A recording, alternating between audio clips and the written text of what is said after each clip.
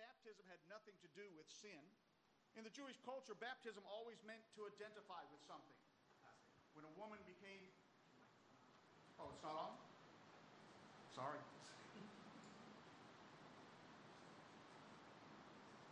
I don't know how to do it, guys. Sorry. Oh, here we go. Is that it? That's it. Sorry. In my church, they just turn it off because they don't want to hear me singing anyway. So Jesus had just been baptized. As I was saying, baptism is a mode of identifying with something. And baptism happened in all circumstances, all kinds of circumstances in the Jewish culture. When a woman became engaged, she was then baptized. A symbol of the fact that she was leaving behind her old life and identifying with her husband as his wife from then on. When a man entered into the priesthood at the age of 30 or soon after that, he was baptized as a symbol that he no longer was identifying with his old life. That was washed away, and he was identifying with the priesthood, that he was a priest of God for the rest of his life. In Acts, when Peter is speaking to those that crucified Jesus, and it says that they were stricken in their heart, that they realized they had actually killed the King of Kings. They said, "What must we do?" And he said, "Repent and be baptized." And people think that that means that you had to repent and get wet in a tank of water. That is not what it meant. What he was saying is the very one that you rejected and killed, you must change the way you think about him and now identify with him. The baptism of Jesus Christ was not because he was sinful. The baptism of Jesus Christ was not because he had to begin some kind of new life out of sin. The baptism of Jesus Christ by John the Baptist was because he was about to begin his priesthood. And for the rest of eternity, Jesus Christ is going to be recognized as our great high priest. Amen? We know that that's who he is. We know that he is serving in that capacity now and will serve in that capacity forever. There is one mediator between man and God, even the man Christ Jesus. And that's what a priest is, a mediator between sinful men and holy God. When Christ died on the cross, we don't need a priesthood anymore. Because of his death, when we accept him as Savior, our sins are gone. We stand before our Heavenly Father as his child now. And this is the beginning of the priesthood of Jesus Christ. Immediately after he was baptized, he began to call men to him as his disciples. Now, he didn't call them all at once. He called them as he encountered them. So at 30, beginning his priesthood, he is now authorized, you might say, to do miracles for the sake of his priestly function. Therefore, it is highly significant to us to see what the first miracle he did was. What was his first action to show his priestly function? And what significance does that have? Because I suggest to you that being the first one, there is a doctrine that is called the doctrine of first mention that theologians use. Being his first miracle, it has great significance to us. It certainly did to his disciples. It made them believe in him. This is the miracle that we're going to look at in our narrative this morning in John chapter 2. And we're going to see the very reason that God was incarnated. The reason that he came to save mankind. What is it that God desires for mankind through their salvation? This is what we're going to see. Look with me. Chapter 2, I'm going to start reading in verse 1. And the third day there was a marriage in Cana of Galilee, and the mother of Jesus was there. And both Jesus was called and his disciples to the marriage. May I reword that a little bit for you so that we can see how it was in the Greek? It literally says, and Jesus was called, and his disciples both or also were called. The calling was to Jesus, but when he showed up with his disciples, of course they were welcomed in. Verse 3, and when they wanted wine, the mother of Jesus saith unto him, they have no wine. And Jesus saith unto her, Woman, what have I to do with thee? Mine hour is not yet come. His mother saith unto the servants, Whatsoever he saith unto you, do it. And there were set there 6 water pots of stone, after the manner of the purifying of the Jews, containing 2 or 3 firkins apiece. And Jesus saith unto them, Fill the water pots with water. And they filled them up to the brim. And he saith unto them, Draw out now, and bear unto the governor of the feast. And they bare it. When the ruler of the feast had tasted the water that was made wine, and knew not whence it was, but the servants which drew the water knew, the governor of the feast called the bridegroom, and saith unto him, Every man at the beginning doth set forth good wine, and when men have well drunk, then that which is worse. But thou hast kept the good wine until now. The beginning of miracles did Jesus in Cana of Galilee, and manifested forth his glory, and his disciples believed on him. May I say that the Greek words are pistuo eis. His disciples believed into him. They accepted what was said of him, that this was the Son of God, the Messiah. Let's pray. Father, thank you for your word. Thank you for the wisdom of your word. Now, Lord, we ask that you would teach us. Teach us truth, even as we look at this great event that took place, an event that presages, an event that foreshadows all the glory that God would give to us through our great high priest. Teach us, we ask, Father, and we'll give you the glory for that in Jesus' name. Amen. As often happens in Seattle, on a certain day, a thick bank of fog came in. This fog can get very high. Sometimes it goes all the way up to the needle and surrounds the needle and goes even higher. Well, it just so happened on a certain day when something like this had happened that there was a helicopter that was flying into Seattle. As the fog rose up and enveloped the helicopter, unfortunately, there was also an electrical malfunction within the helicopter that disabled all of the aircraft's navigation and all of their communication equipment. It's a pretty difficult thing. Due to the extreme haze, the pilot had no way of determining where exactly the airport was or where other buildings were around him.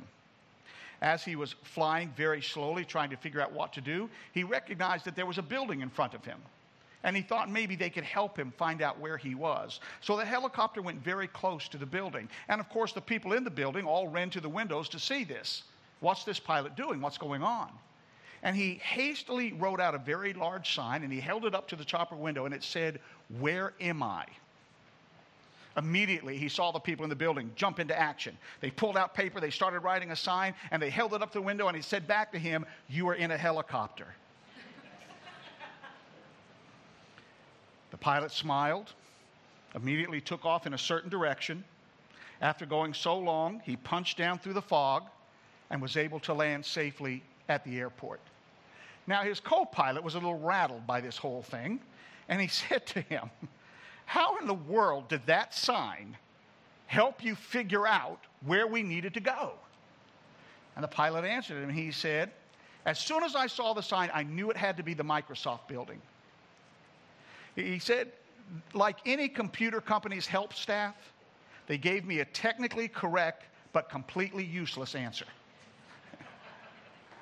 But he was able to get from that sign what he needed to understand how to be safe. That's how signs work. And they don't always convey the exact message the way we think it ought to, but they certainly convey a message. It's important for us to understand. I remember reading of a museum. It was in a castle in England, and this museum had open displays that people could walk around in. But the problem was, despite the fact that on every display there was a little sign that said, "Please do not touch," the people kept touching it, sitting in it, soiling expensive, priceless antiques and linens and everything. The museum staff had a meeting. They said, "We've got to stop this. We don't know what to do. How are we going to stop it?" One of the junior curators said, "Listen, I'll stop it tomorrow in one day." And they said, "You're going to stop it in one day?" He said, "I absolutely will." So that night, he went around, and everywhere that there was a sign that said, "Please do not touch," he exchanged it with a sign that said, "Caution, make sure you wash your hands after touching." In that sense, nobody would touch it anymore. Nobody wants to think that there's some kind of danger to it, that I've got to wash my hands, and the problem was solved. And I say all of that to bring out again that signs are used to convey truth, to bring about an understanding of a situation. And that's exactly what we have in our scripture this morning, a sign that Jesus Christ gave to his disciples. Now, in order to fully understand what we mean by this portion of scripture, we have to understand verse 11. So look there with me, because once we grasp verse 11, we will have a better grip on verses 1 through 10. Verse 11 says, "The beginning of miracles did Jesus in Cana of Galilee, and manifested forth his glory, and his disciples believed on him. Pistuo-eis, believed into him. So this was the beginning of the miracles. I need you to understand that there are actually 4 words that are translated miracle in our English Bible. The first one is the word erga. It means works. It's done as a messianic service.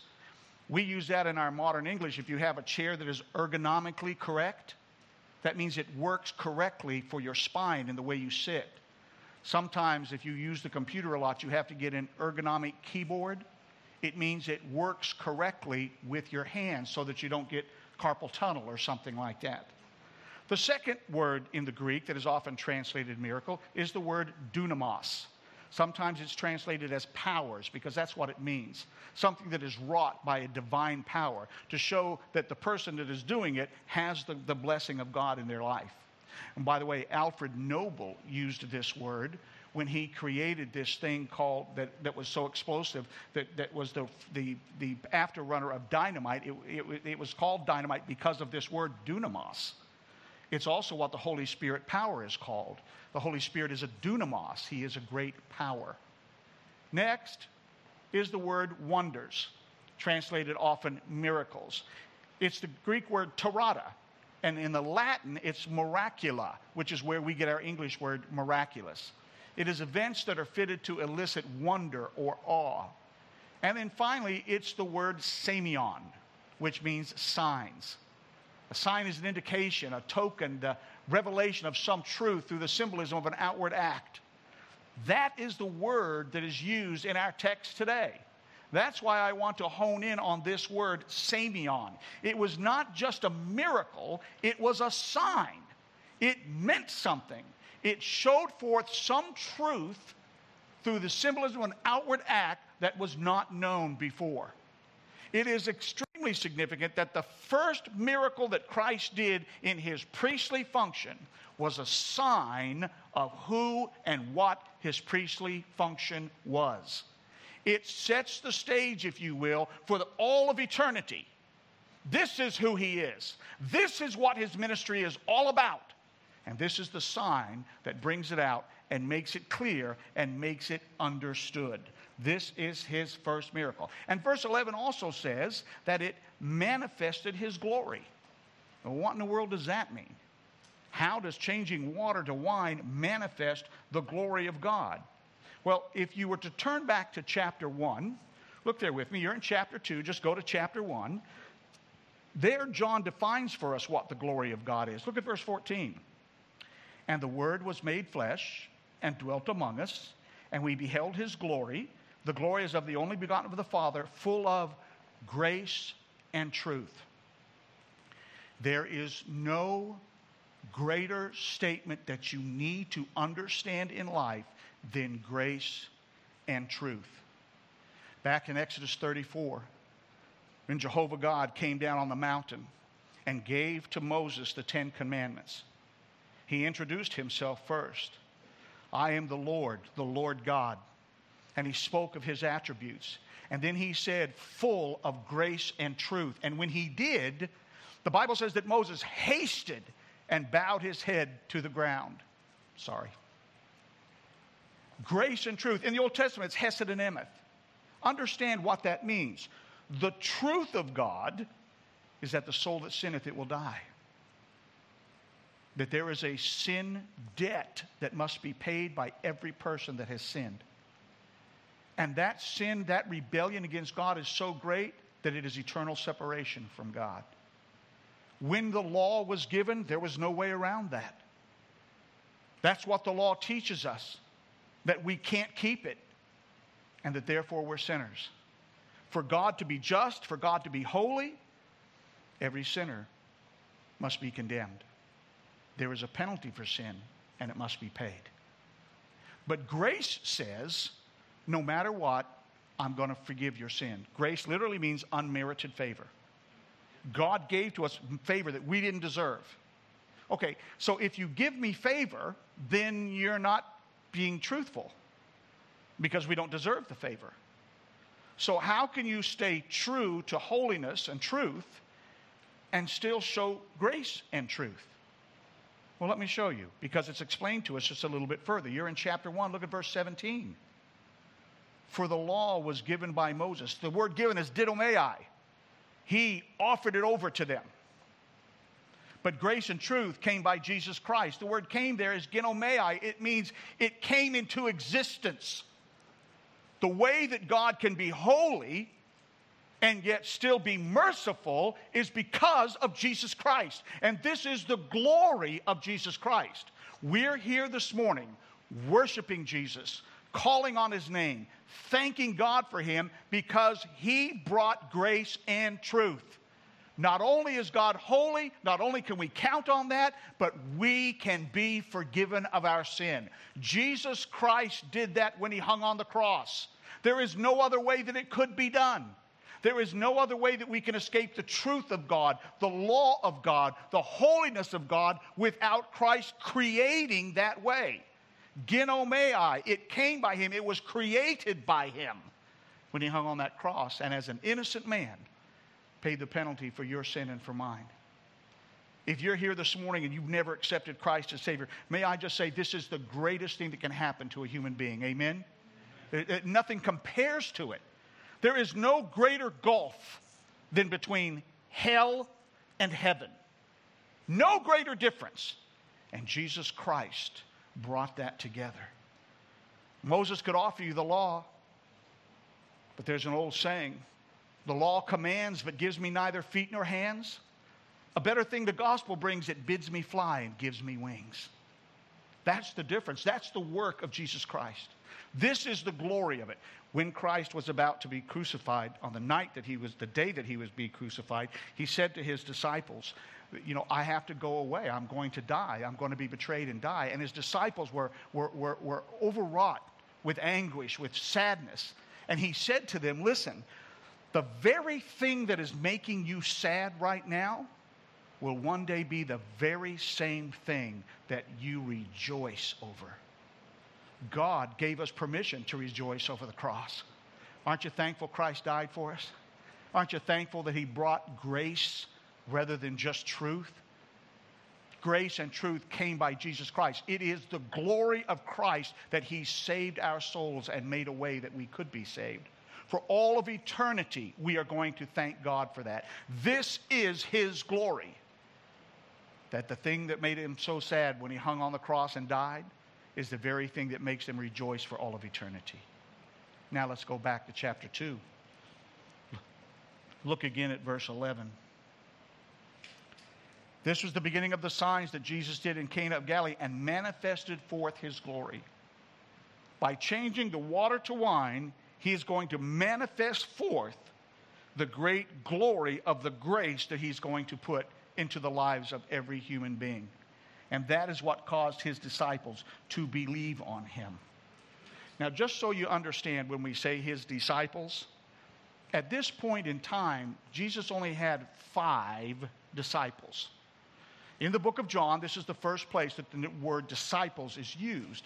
A disciple was not just a devotee. A disciple was not just someone that believed in them. A disciple was someone who followed someone so that they could live their entire life the way that person lived their life. I want to be around you in every circumstance that I can learn to live like you live. And at this point in time, he had only 5 disciples. I know when I do this click, they're all going to come up, but we'll look at them one by one. Go back to chapter 1, probably just across the page there. And look, instead of 37, look at verse 35. It says, and again the next day after John stood, this is John the Baptist, and 2 of his disciples, and looking upon Jesus as he walked, he saith, behold the Lamb of God. Now he had already said, the Lamb of God that taketh away the sin of the world. And the 2 disciples heard him speak, and they followed Jesus. They followed him. So we now have 2 disciples. Actually, it's Andrew and John that followed him. Now look down at verse 41. Or let's go to verse 40. One of the 2 which heard John speak and followed him was Andrew, Simon Peter's brother. he first findeth his own brother Simon, and saith unto him, We have found the Messiah, which is being interpreted the Christ.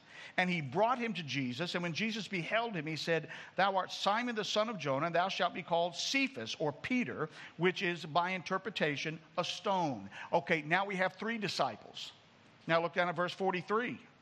And the day following, Jesus would go forth unto Galilee, but before he went, he findeth Philip, and saith unto him, Follow me. Okay, now we've got 4. Now look at verse 45.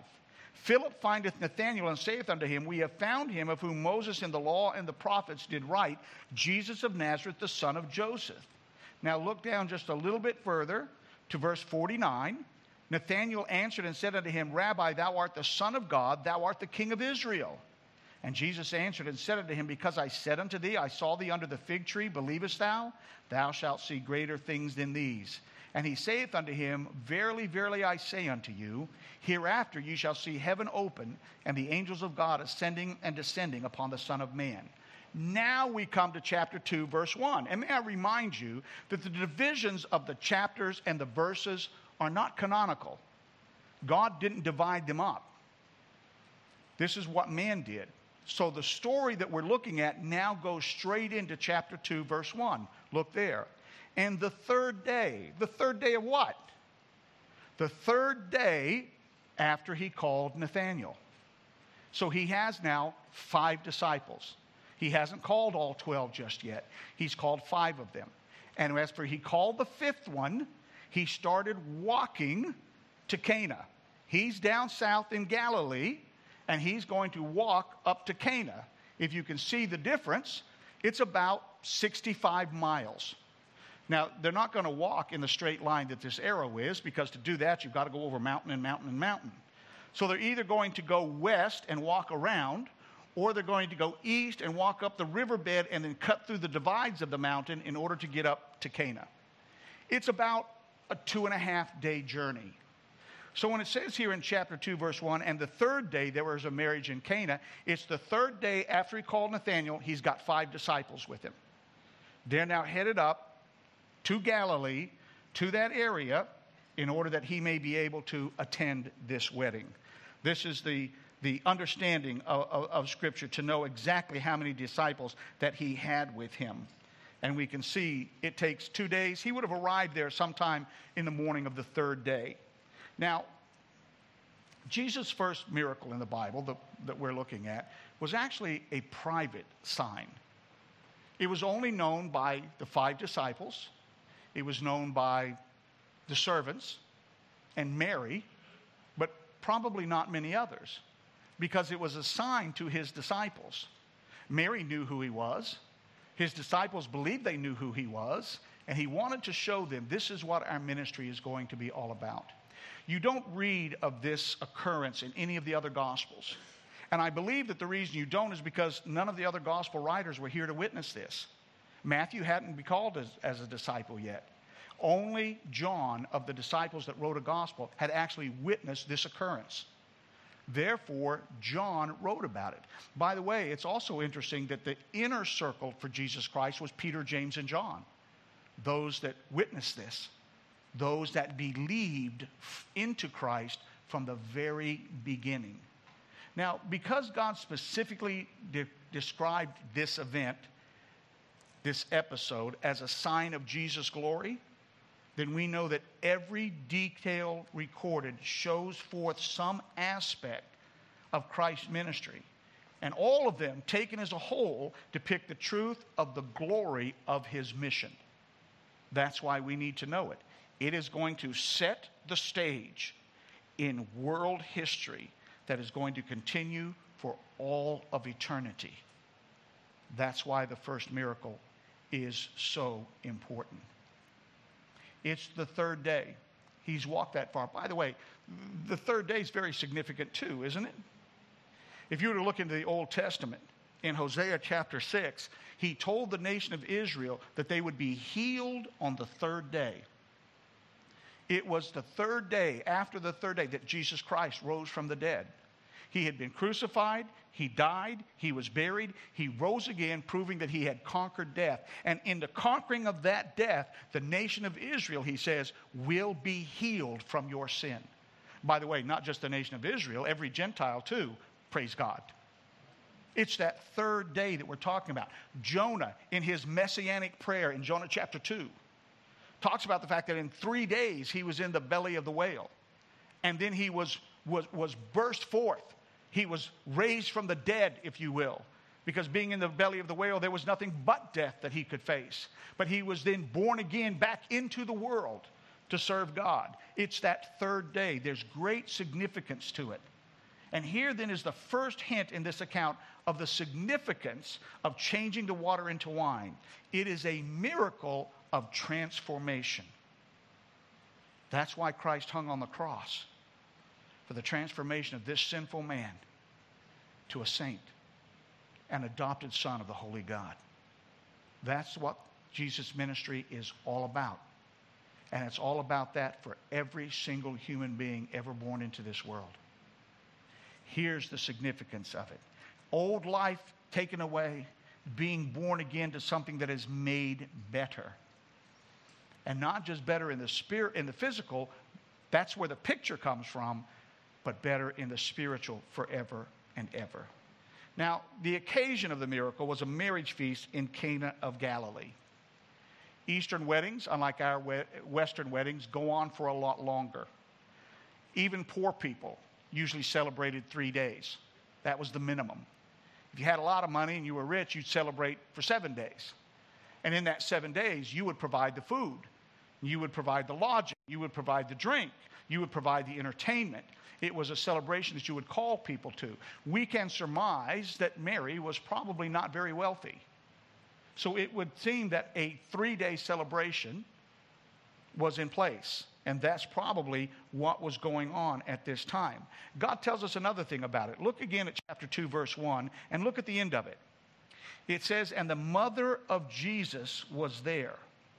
You know, I find it very interesting.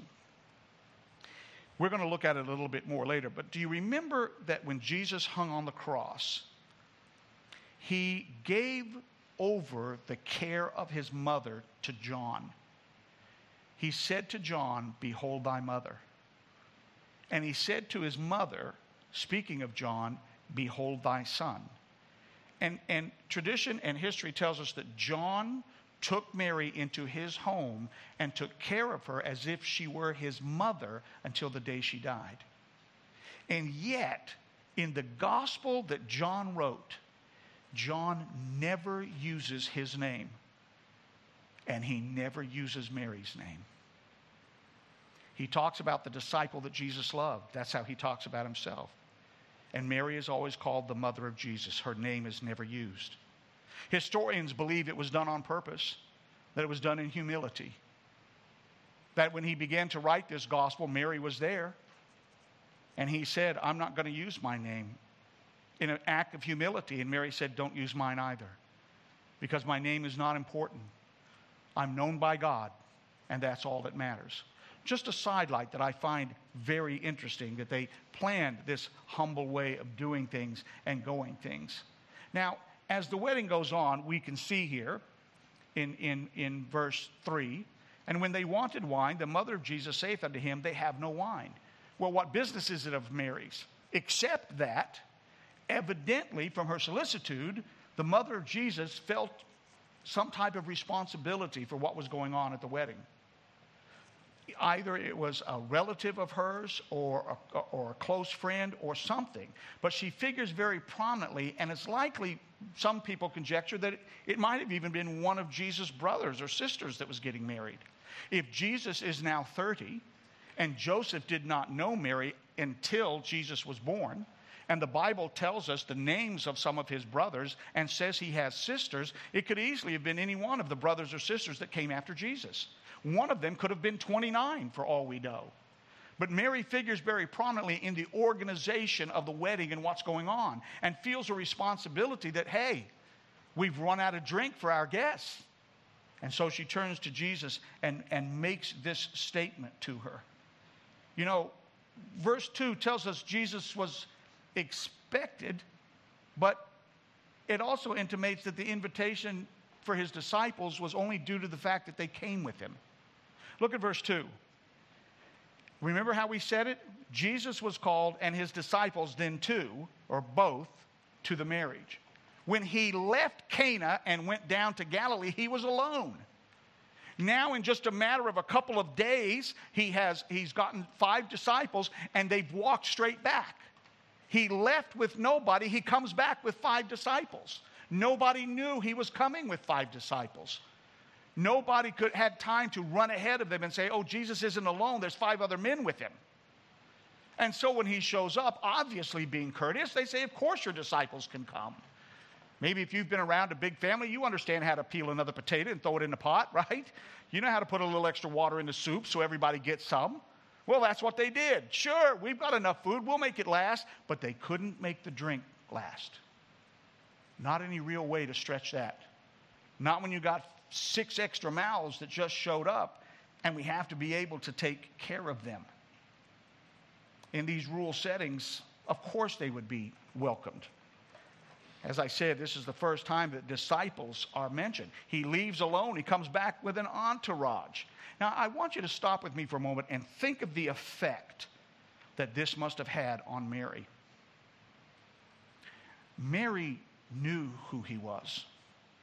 The angels had told her. She was the one that experienced his miraculous birth. But Mary had been ridiculed almost all her life.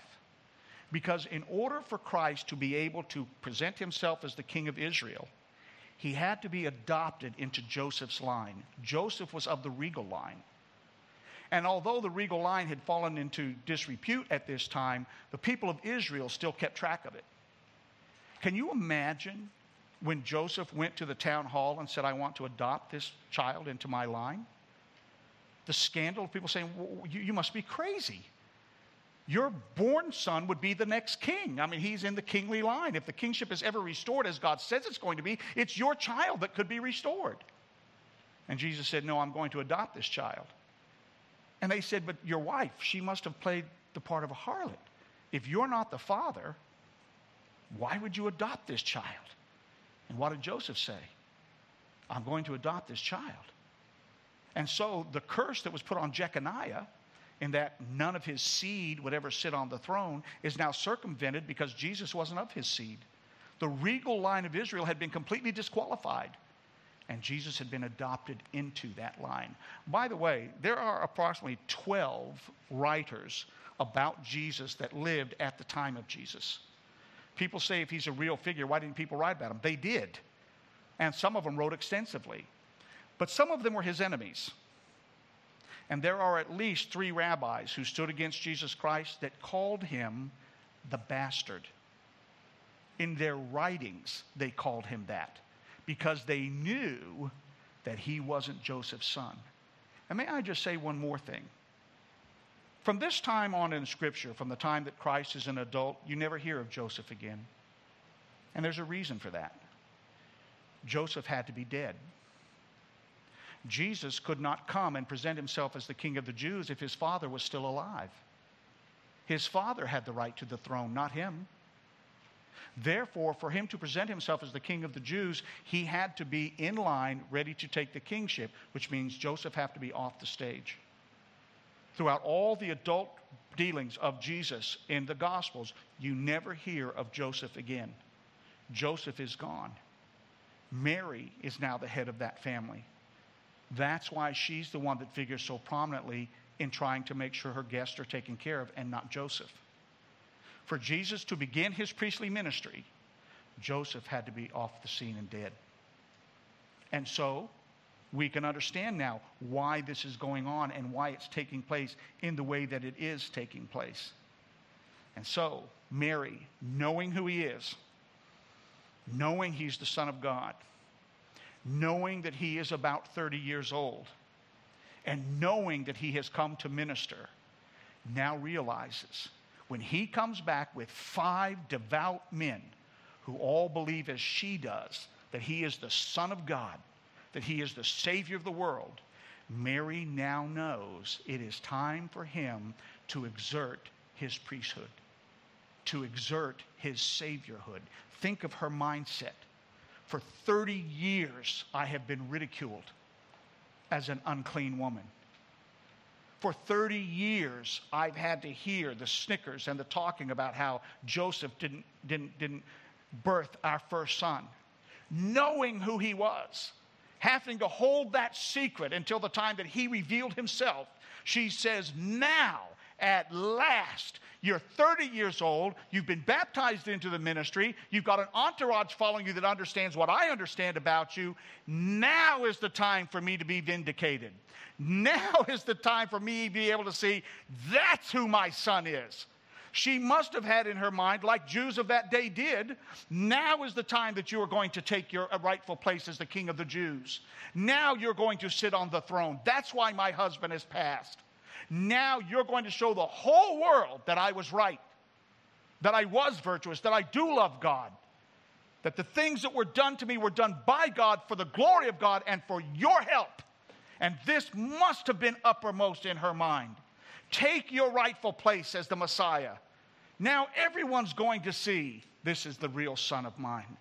And so I can imagine when she saw those disciples coming, when she heard their stories, when they said, this is what John the Baptist said about your son, that's why we're following him.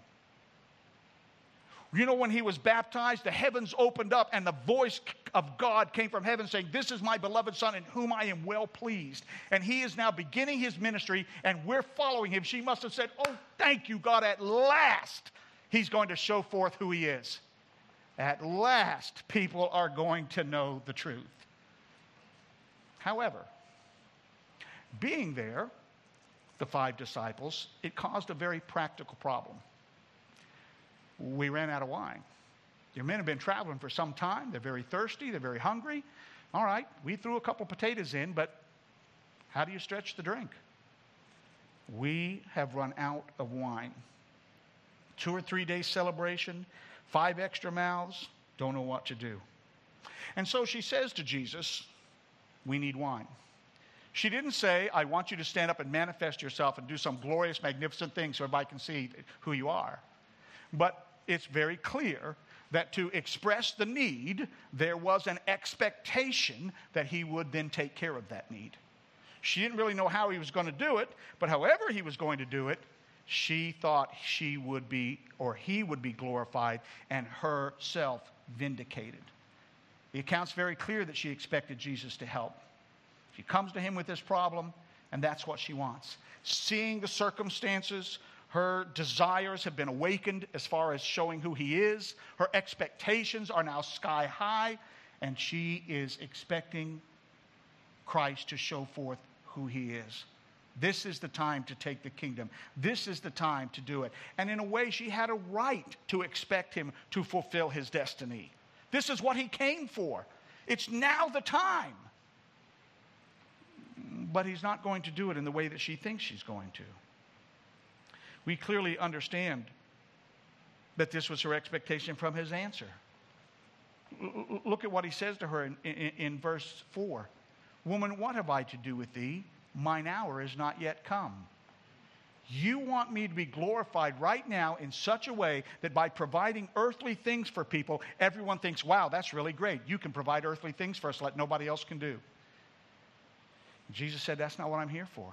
The time of my glorification is not now. Now, I want you to understand something, because a lot of times when we read this in the English, we sort of feel like Jesus was like very curt and rude to his mother. Woman, what have I to do with you? But I want you to understand that that's not true. The word woman there, gune, is a term of respect. It's a term of endearment. In fact, as I mentioned before, when Jesus was hanging on the cross, and tenderly said to his mother, I want this man to take care of you for the rest of your life. He said, woman, behold thy son. It's the same word, gune. It was not an insult. I realize that today that if some young man calls his mother woman, he needs his ears boxed. But that's not the case there. It was not a rudeness that said that to him. And when he said to her, what have I to do to thee, with thee, he wasn't saying, I'm not going to do what needs to be done. What he is saying is, what does my expectation of what is supposed to happen have to do with the expectation that you have of what is supposed to happen? It was his way of saying, what you're expecting isn't going to be because it's not what I want to be. Now is not the time for me to be glorified. Isn't that what he said? Look there again in verse 4. mine hour is not yet come. 7 times in the Gospel of John, Jesus said, mine hour is not yet come. 7 times when they were trying to glorify him as the King of Israel or something, 7 times he said, my hour is not yet come. Let me remind you of one of those. It's in chapter 7. I don't want you to turn there. But the feast is about to take place in Israel, and his brothers, chiding him, said, why don't you go up to the feast? I mean, anyone that wants to be seen and known can't hide away from the public. Go up to the public. And Jesus said, no, I'm not going up. My time has not yet come. He didn't mean he wasn't going up to the feast. He meant I'm not going up to the feast with you, and I'm not going up to the feast to manifest my glory. This is not the time to do that. There is a time that my glory will be manifested. In fact, in eternity past, God the Father, God the Son, God the Holy Spirit got together, made the plan of salvation, and said, this is what will glorify you. And in glorifying the Son, it will glorify the Father. It was not turning water to wine because an earthly taste needed it. But neither did he say, no, I'm not going to do it. What he was saying is what you expect out of this is not what I'm going to do. What you expect this to accomplish is not what I'm going to let it accomplish. What does my plan have to do with your plan? That's what he was saying. My plan's different than your plan. And you need to understand that. And you see Mary's submission to him. Whoops, I wanted to put out a verse. Jesus said, my time has not yet come, but your time is always ready. What did he mean by that? The time for Jesus Christ to be glorified was not yet. He's going to be glorified when he hangs on the cross of Calvary. That's the greatest event in the world. That's what we all praise God for. But the disciples' time to be glorified, his brother's time to be glorified was at any time. Why is that? Because there's nothing that is more glorious or lifts a person up higher than to accept Christ as their Savior. And you can do that anytime. If you're here this morning and you've never accepted Christ as Savior, you're missing out on the greatest event that could ever happen to you. And it could happen to you today. It could happen to you right now. The time for man to be glorified and get his sin taken away and enter into a relationship with a holy heavenly Father is any time you're ready to accept Christ. The time for Christ to be glorified was when he was going to hang on that cross. So my time's not now, but your time always is. And by the way, in chapter 17 of the book of John, Jesus is at the Last Supper with his disciples. Now remember, to the Jewish society, the day began at sundown. We say it begins at midnight. They say it begins at sundown. And the day runs from sundown to sundown. On this particular day, as the sun went down, Jesus went into an upper room and had the Last Supper with his disciples. Sometime early in the morning, what we call the morning, but was their day, because it started at sundown, he went to the Garden of Gethsemane, where a cohort of soldiers and palace guards came and arrested him. He was then taken to trial to the Sanhedrin. He was then taken before Pilate after they condemned him.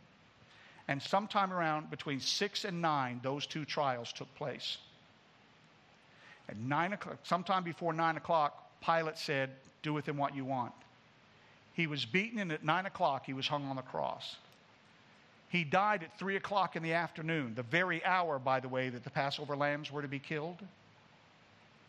They hastily embalmed him by putting flowers and fragrant plants around him and put him into a sepulcher that was nearby because they didn't have time because the new day was about to start. When did the new day start? Sundown. So in that one day, he had the Last Supper, he prayed in Gethsemane, he was arrested, he was tried, he was condemned, he was crucified, and he was buried, all in the same day. And this is the day we're talking about in chapter 17. It's that day. And he says to his disciples on that time, these words spake Jesus and lifted up his eyes to heaven and said, Father, the hour is come. Now the hour is. Glorify thy Son, that thy Son may also glorify thee. Jesus Christ was glorified for all people by hanging on the cross and paying for our sin. And in doing that, God the Father is glorified. Thank you, Father, that you provided a way. Thank you, Christ, that you came. But forever and ever, we will thank you that you are holy, and without compromising your holiness, you made a way that you could give grace to a sinner like me. There's nothing more glorious in all of existence than that truth. When grace and truth were created when Christ came into this world and hung on the cross. No, changing some water to wine is not going to be the pinnacle. It's not going to be the glory that Mary wanted. It's going to have to come later. And Mary had to learn a very painful lesson, namely that Jesus was committed to God the Father's campaign. He was committed to the will of God the Father, even though she was his earthly mother. What God wants. In eternity past, God the Father, God the Son, and God the Holy Spirit determined that Christ's hour at his first coming would be when he was lifted up on the cross, when he would be able to draw all men to him. But as I said, that what do I have to do with thee is just a simple way of saying to her, you don't understand what's going on, and it's not going to happen the way you think it is. What I will do will not accomplish what you're hoping it accomplishes, even though I'm going to help you. He didn't say he wasn't going to help her. Even though I'm going to help you, it is not going to do what you want it to do, because the time is not right. And that's exactly what he said to her. Mine hour is not yet come. The hour of glory did not come until he paid the penalty for our sin. And we will glorify him forever and ever because he did that for us. So Mary's response to the servants really is a submission to her son. Look at what she says here in verse 5. His mother saith unto the servants, whatsoever he saith unto you, just do it. It'll be fine. I trust he'll help. Maybe she's a little disappointed, but she says it's okay. Just do what he says do, because I know what he says to do is what's going to be right. Now verse 6, and there were set there 6 water pots of stone after the manner of the purifying of the Jews, containing 2 or 3 firkins apiece. Now, you understand, it doesn't tell us where these pots were, but generally they were on the outside of the house or just on the inside of the house. Outside on a porch or inside in a foyer, if you will. And what these pots were for is the Jews said, now this wasn't a law from God. This was something that the Jews demanded, the leadership of the Jewish nation. When you walk down a dusty road, you have to wash your feet off and you have to wash your hands before you eat. And if you don't, they raise it to the level that you are morally impure. God never raised it to that level, but they did. If you can't learn to wash your hands, then you are less than moral. But these pots are sitting here. And everyone knows what they're used for. And because the wedding is going on, they're probably sitting there empty at this time. And it says that they are, if we look here, containing 2 or 3 firkins apiece. Now, a firkin is an English measurement of a barrel. If you look at that little one on the right there, that's a firkin. 2 or 3 of them, as it goes up, would be the rundlet. It would be 18 to 22 gallons. That's what each one of them was like. And if you put all of them together, it would have been this big one up here called the butt, 126 gallons. It would have been about 130, 135 gallons. That's how much wine he is about to make. But he did it in 6 pots. Why 6? 5 disciples, 1 Savior. 6 people showed up at the feast. And he says, okay, I'll provide for my guests. I'll provide for everyone because I brought these guests. And it's our responsibility to make sure that people are taken care of. And so, Jesus, not denying his mother, says that's what we're going to do. Now, I want to back up just a minute and remember what we said. That the law came by Moses, but grace and truth came by Jesus Christ. Think of that. The only changing of water that Moses ever did was he changed the water to what? Blood. He changed the water to blood as a sign of judgment. Because that's all the law can do. The law can only condemn. Jesus Christ, which grace and truth came from, is going to change the water to wine. Now let me take a quick digression here. When I say wine, don't take your 21st century mindset in America of what wine is and say he's serving them alcohol. Actually, what would happen in any devout Jewish household is when you squeezed grapes, you got the good wine. Because there was no word for anything that had to do with the vine other than wine, oinos. They didn't have a word grape. When they made grape jelly, they called it wine. When they made raisins, they called it wine. When they made grape juice, they didn't have the word grape, they called it wine.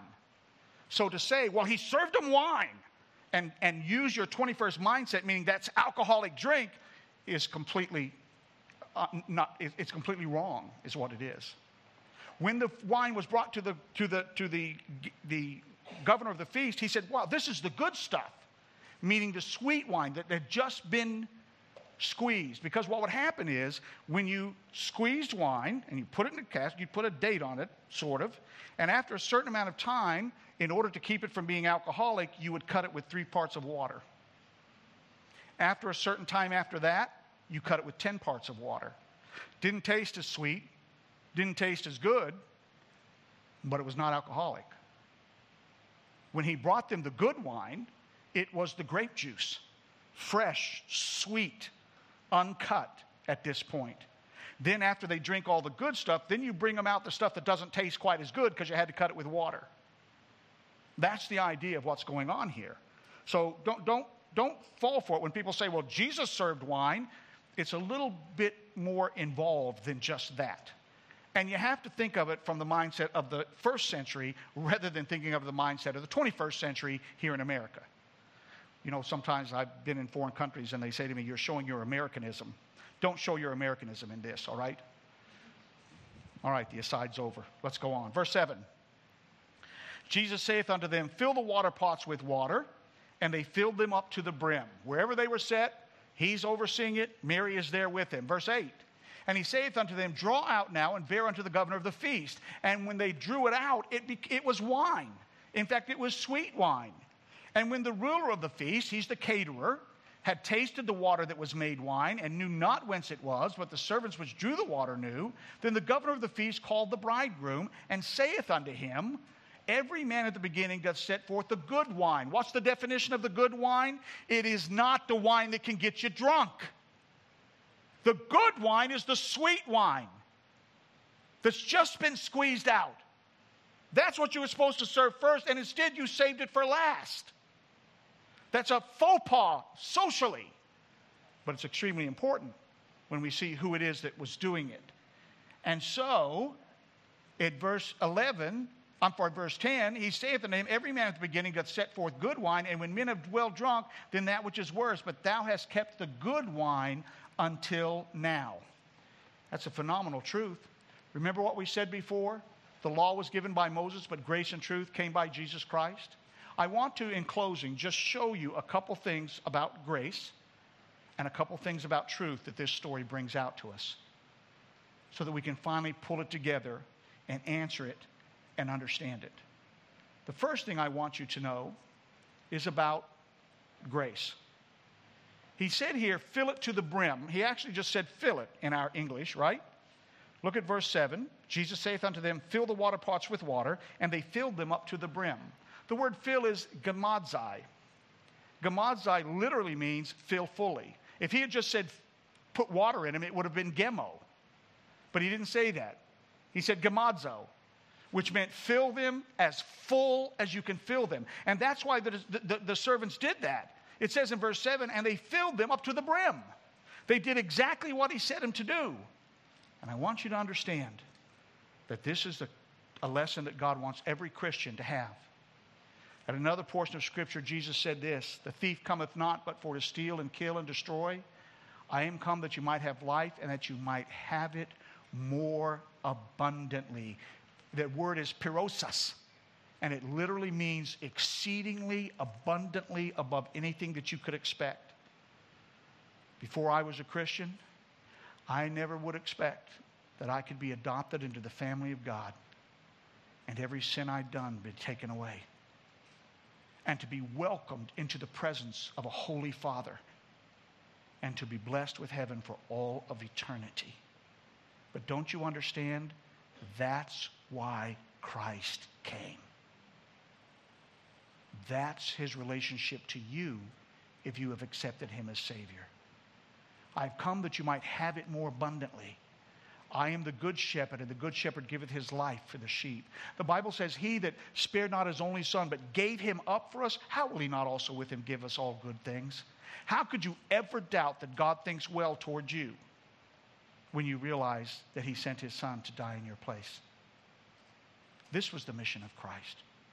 This is what hanging on the cross, this is what coming to earth, this is what everything he did in his whole life is all about. That he wants to bless you abundantly and far above anything that you could ever imagine.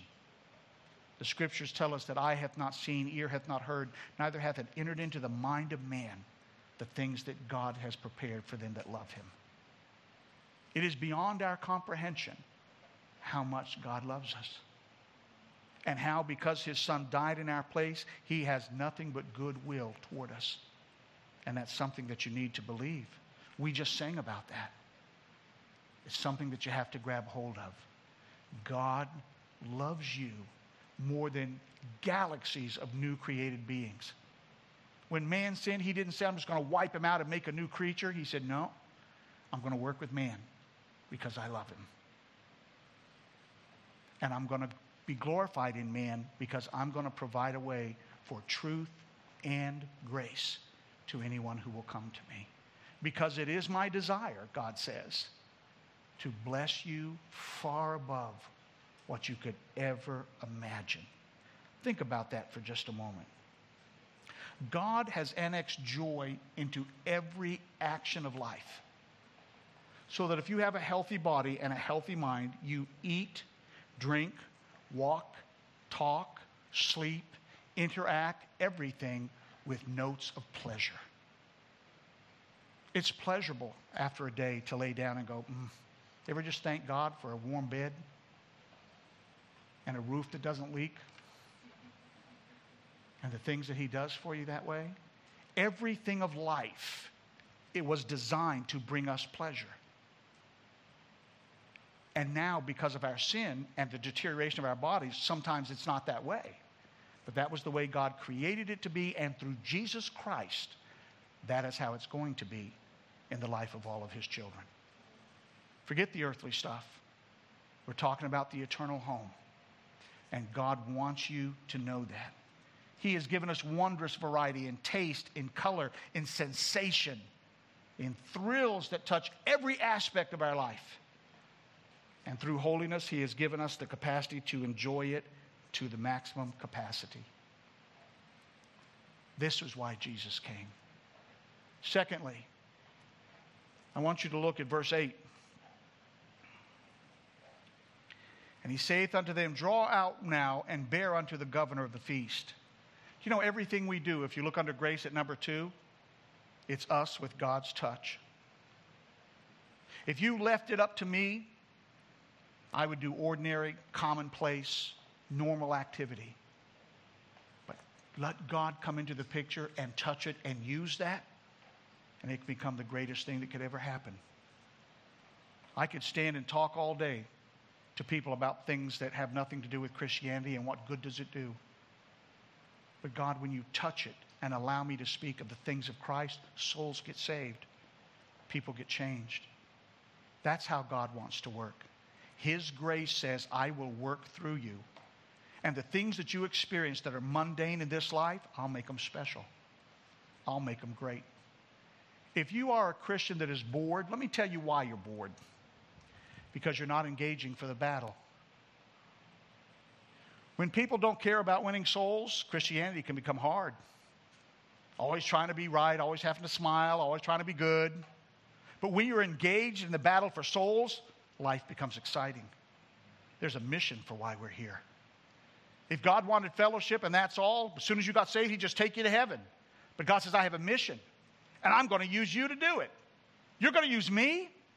But I'm one of the worst sinners there's ever been. Exactly why I can use you. Because you know the depth of God's love. You know what forgiveness of sin is all about. And I want you to be a witness and go out there and tell people. If you're here this morning and just saved, if you don't hardly know any doctrine at all, you know this. Once I was lost, and now I'm found. Once I was blind, and now I see. Jesus Christ is the Savior of the world. Thank you, God, for allowing us to be in this ministry. Thank you, God, for allowing us to take a part in that. When we come and worship, I appreciate that you wanted to prepare your hearts and be right, because what you're asking for is, God, touch our time. Help us worship you in a manner that pleases you and touches our hearts. It's not commonplace. It's not the ordinary. When Christ touches it, it's much more. And that's exactly what he does with human beings. He wants to work in your life and through your life, that your life would be the most fulfilling existence that you could ever possibly imagine.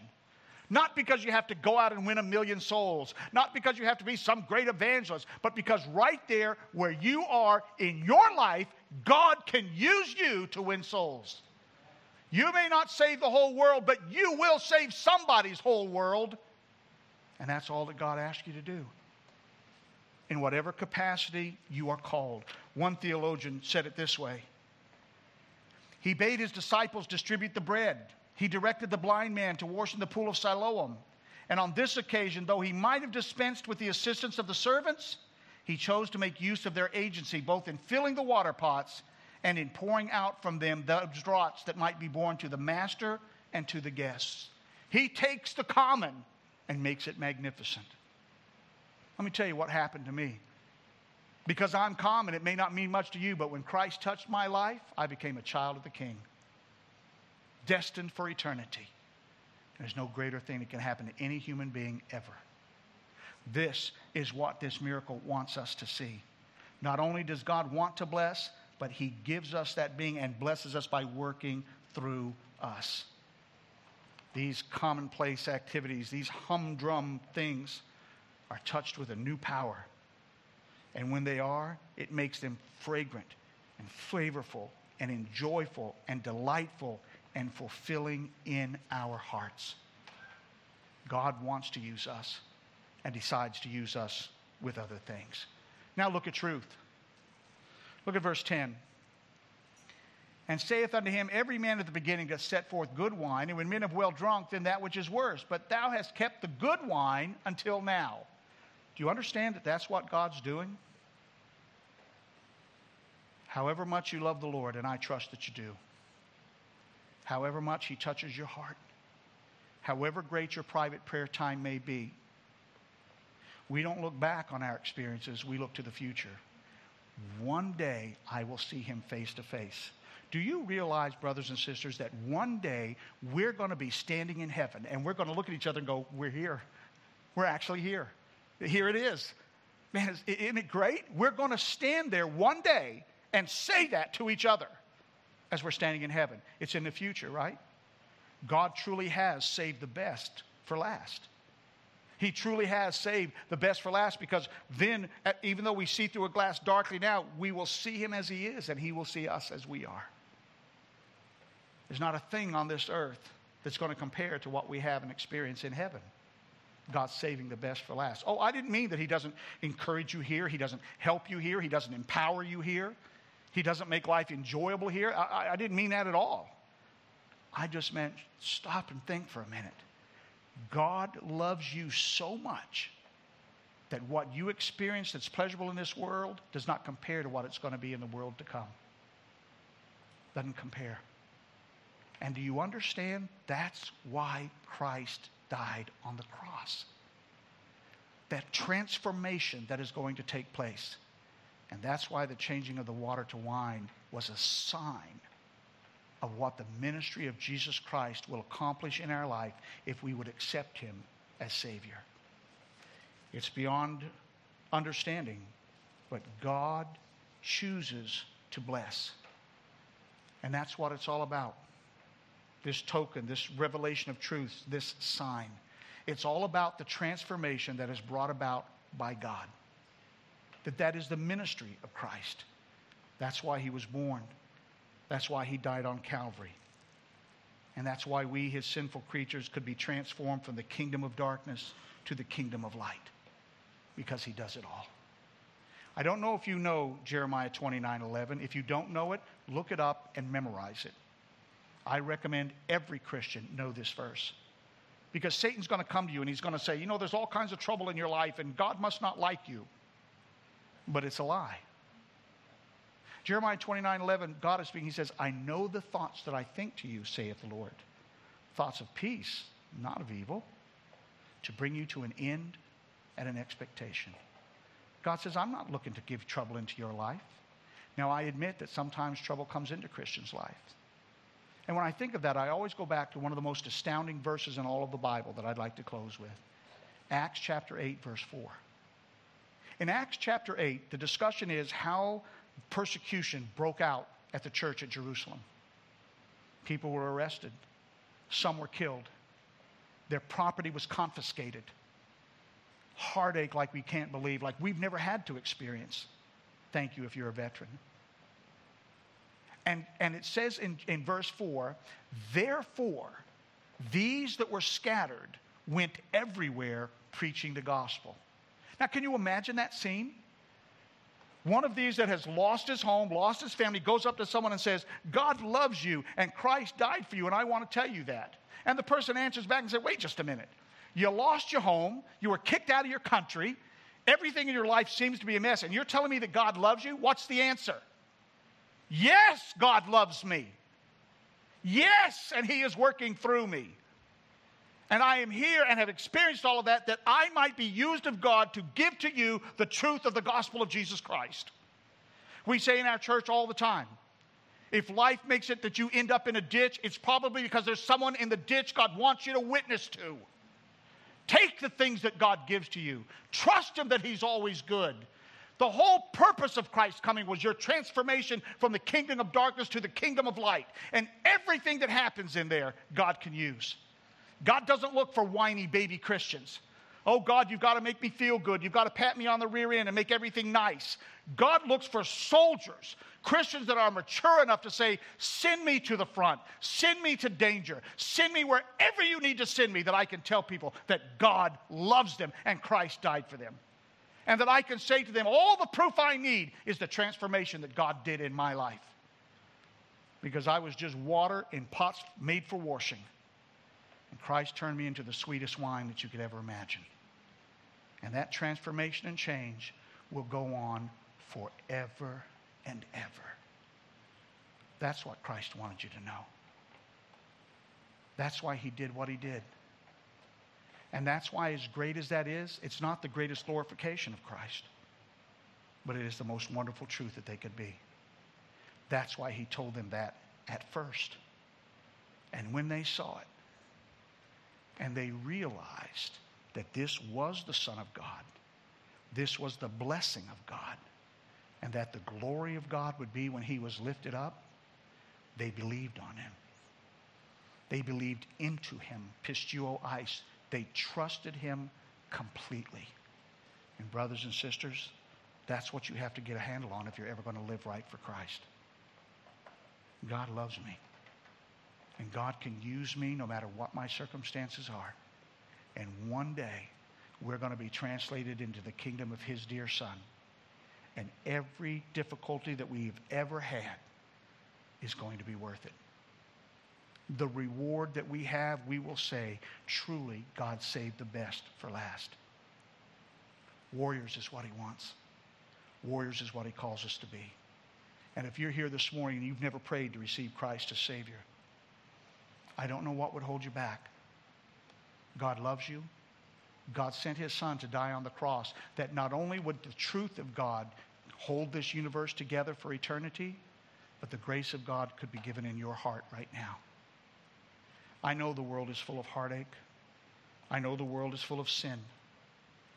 I know that there's not a Christian alive that at one time or another hasn't done something hypocritical. So what? It doesn't change the truth that God loves you and sent His Son to die for your sin.